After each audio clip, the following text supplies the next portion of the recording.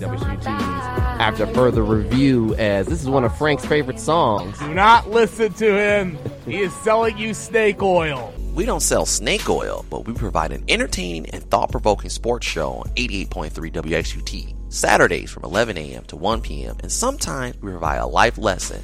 Ain't that right, Frank? Life lesson my ass. Don't be a hater. And tune in to AFR Saturday mornings 11 to 1 on WXUT. Hola.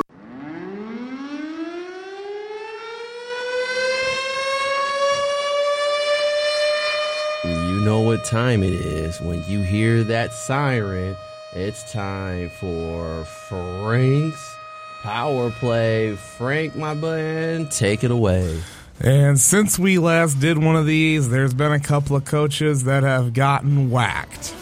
First, Mike Babcock fired as head coach of the Toronto Maple Leafs due to poor performance by the Leafs.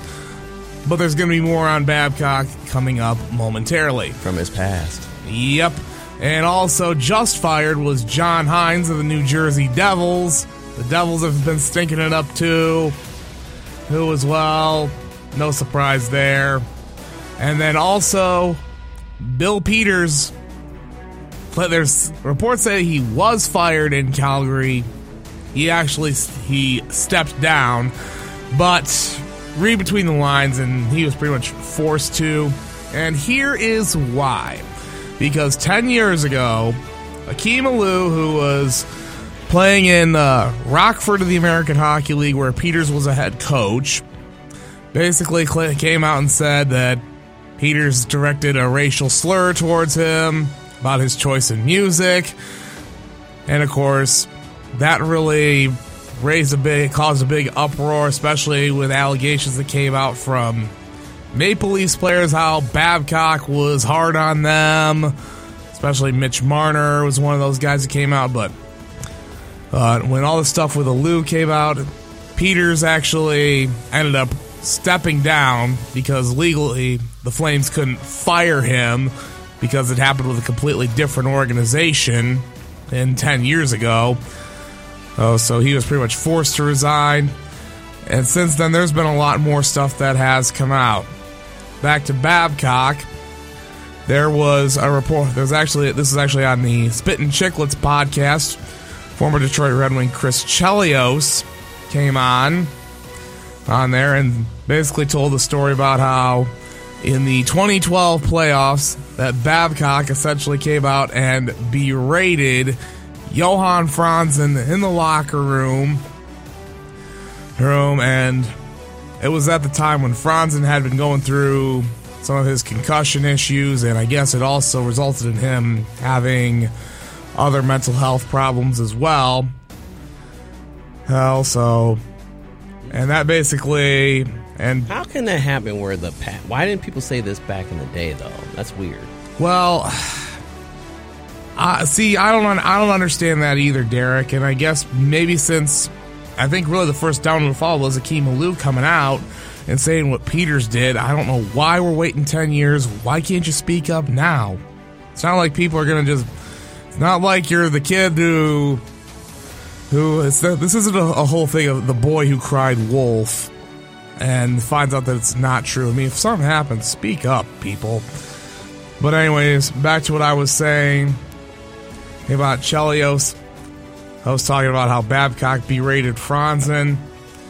And then, of course, there was another former Red Wing, Carlo Koliakova, who had a short stint there. He had some stuff to say about Babcock. And he and Chelios both essentially said the same thing, that players tried to go to Ken Holland, who was the GM at the time. Holland basically said, shut up or you're going to get traded. Not literally, but that was kind of its summation, what he said. And then Holland comes out to the media in Edmonton and to Halate St. James of the Free Press and says that stuff never happened. So something's going on here, and with all this stuff that's being said about Babcock and Holland not doing anything about it, I said this on the Michigan Sports Truth podcast on Wednesday night with Taylor Phillips. I said that should this all come out as true, there's blood on Ken Holland's hands. Why say that? Because, look, him not doing anything to Babcock or saying, look, man, cut this stuff out or anything of that nature, that's really not a good look. Now, do I think it's going to end up costing him his job in Edmonton? Absolutely not, because, again, this happened with a different organization. However, that's still a lot of bad press, and there's a lot of damage control that's going to have to be done. Especially, it's not a good look for the Oilers, who have been playing very well as of late. Now you get this cloud that's starting to hang over, and truthfully, this is just the tip of the iceberg. I think more and more stuff is going to come out. And for example, a report from the Detroit Free Press says that from former Red Wing Darren McCarty is saying that Mike Babcock cost them the cup in 2009 when they lost to the Penguins. He said, this is what McCarty said, in our dressing room worked in different ways when I came back. You could tell that things were different. But the thing that didn't change was the guys played for each other. Says that they won the cup in 2008 in spite of Babcock and lost because of him. Says he misused Pavel Datsyuk, Henrik Zetterberg, because he's stubborn and that's the way. Okay, so that's just more and more stuff that's come out, but I don't think... Well, I don't think that's how can I put this? That's just him doing his coaching. I don't know that makes him a bad person. He just made bad decisions as a coach. Yeah. But I think, and then maybe a lot of it is too, is people are piling on now that he's fired and stuff's come out about stuff he did in Toronto and stuff that was said on Spittin' Chicklets. Usually that's what happens in these types of situations, is you do get basically a character assassination. But basically kick him while he's down. Yeah, pretty much. I mean, it is what it is. I'm not saying that it's the right thing to do, but again, all the stuff of players getting physically abused. I know that there was stuff said that about how Mark Crawford, when he was I think when he was an assistant coach in Vancouver, he kicked a player there, and then he ended up having to resign as an assistant coach of the Blackhawks, which is where he was recently. So enough of that. We'll hit on a couple of trades that have gone down recently. One involving the Red Wings. They end up trading defenseman Vili Saarijarvi to the Arizona Coyotes for goaltender Eric Comrie.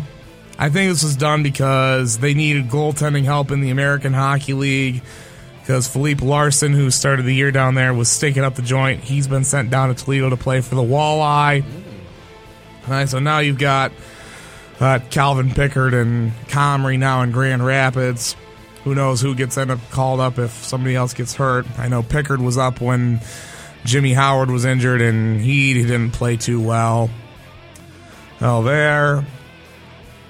So we'll do a quick look of the standings. Actually, you know what? We'll change that. We'll do stat leaders through December 7th. Leon Draisaitl, Connor McDavid leading the way for the Oilers, 53 and 52 points. Things finally clicking in Edmonton. Brad Marchand, Nathan McKinnon tied with 44. David Pastrnak, John Carlson tied with 43. Jack Eichel, 39 points. Patrick Kane, 35. Artemi Panarin, 34. Jonathan Huberdeau rounding out the top 10 with 33. In the goal-scoring department, right now looks like Alex Ovechkin may have some serious competition for the Rocket Richard Trophy, as the Pasta Man, David Pastrnak, leads in goals scored with 25. Ovechkin is the only other one to have broken 20, followed by Draisaitl and McDavid with 19, Marchand 18, McKinnon 18, Jack Eichel 18, Austin Matthews 16, Jake Gensel, Jacob Vrana rounding out the top 10 with 15. Draisaitl and McDavid leading the way in assists with 34 and 33, followed by Carlson, who's leading all defensemen in scoring. Marchand, McKinnon, Sasha Barkov, 23 assists, Jonathan Huberdeau, 22 assists, and 21 each for Eichel, Kane, and the Bread Man. And Carlson also leading the league in plus-minus at plus 20 on the year. Good work for him. Goaltending, Well, here's a positive for David the Man of God Harris's Pittsburgh Penguins.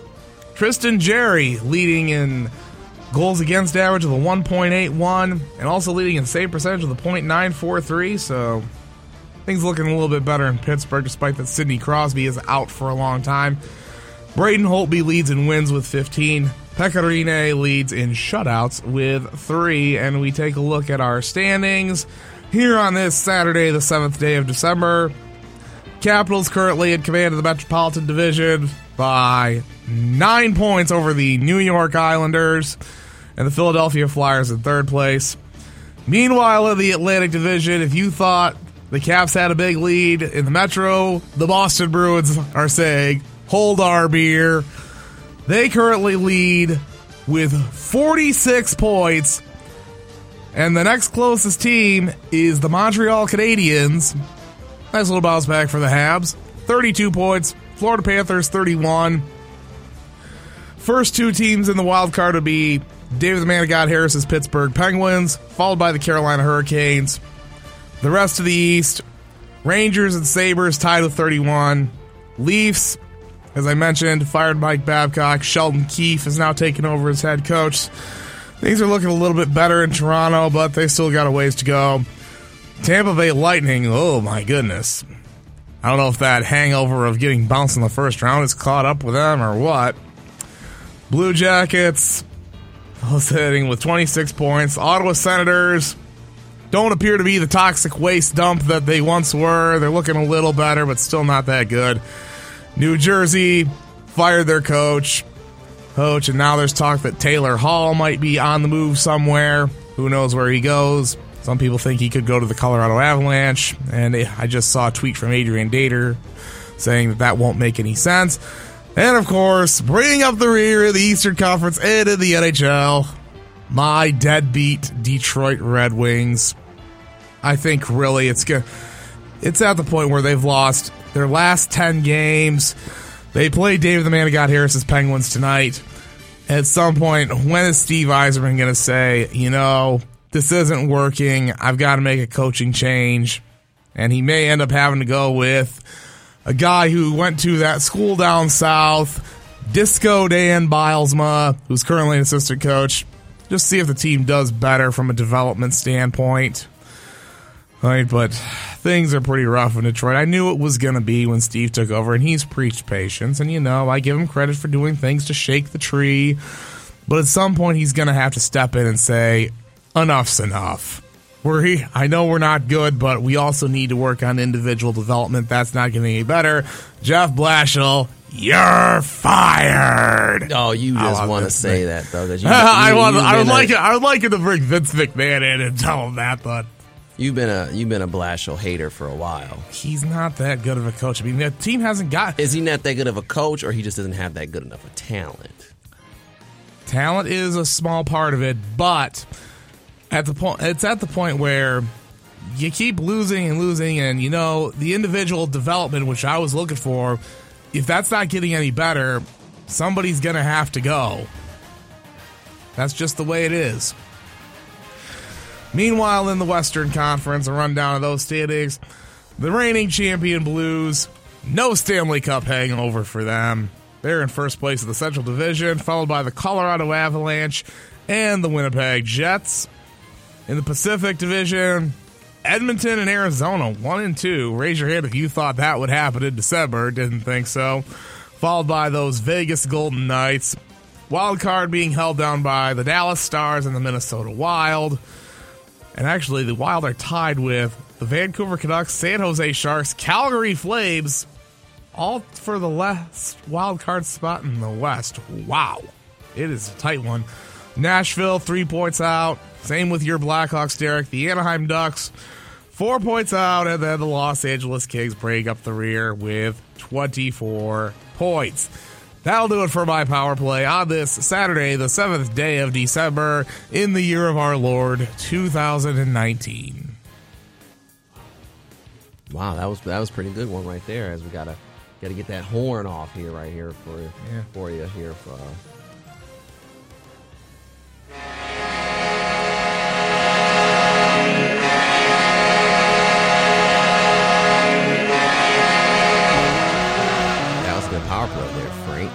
Yep. Thank you. So now we move on to the state of Michigan and Michigan State football and the college football playoff. And then we'll end the show with a little bit of Michigan high school basketball. You guys start later than us.